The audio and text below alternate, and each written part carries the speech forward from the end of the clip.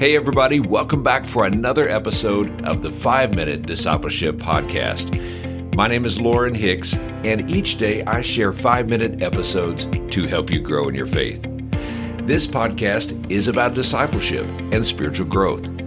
It's my prayer that these short episodes inspire you and encourage you to be a fully devoted follower of Jesus Christ. So if you're new to the podcast, let me invite you to subscribe on your favorite podcast app so that you can join us each day. Today on the podcast, we are talking about the blessing of giving.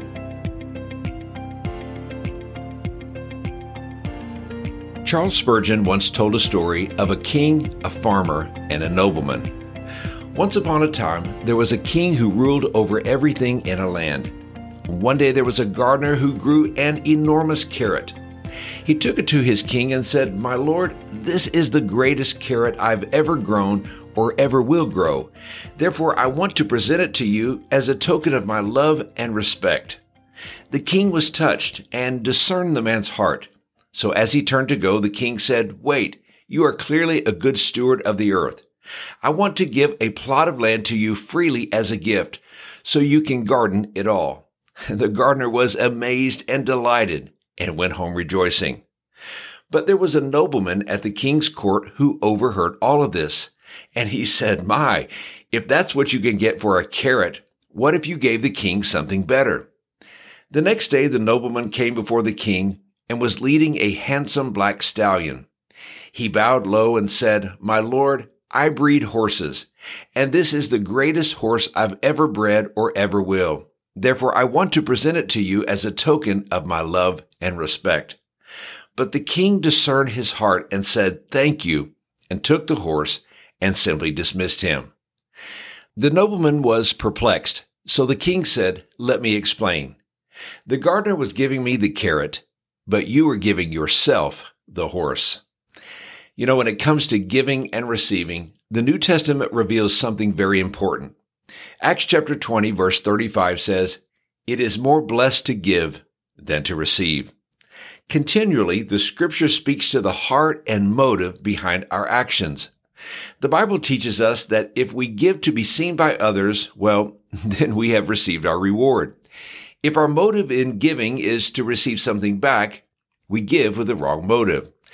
Jesus is teaching us that the blessing is found in the giving.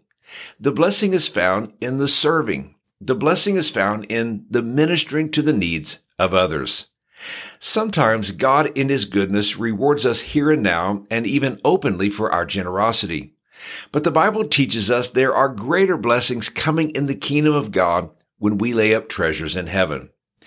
I'm convinced that most of us listening today would say that we have been blessed by God. In fact, many of us would say that we have been greatly blessed and blessed beyond what we deserve.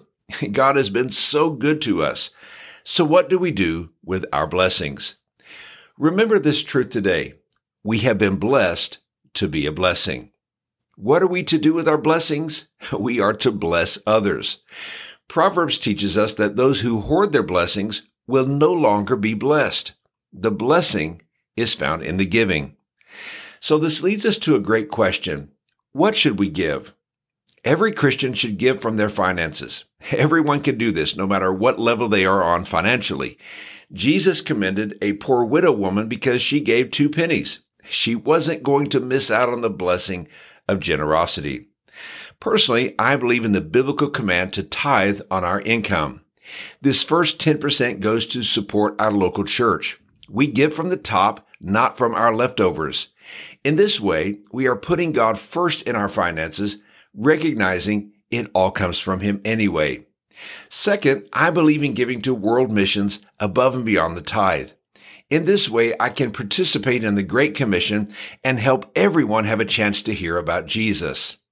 Third, once we have given financially, we give in other ways. We can be generous with our time, our expertise, and our knowledge. We can be generous with our love, our kindness, and our compassion. We can be generous with our wisdom and our forgiveness. Proverbs chapter 11, verse 25 says, "A generous person will prosper. Whoever refreshes others will be refreshed." And here's today's challenge. Have you been generous lately? Don't hold back on generosity thinking you won't have enough. What you have now came from the Lord. He is faithful to provide. And remember, the blessing is in the giving. Hey, thanks again for joining me for today's episode. I hope you have a wonderful day. And until next time, let's continue on our journey as followers of Jesus.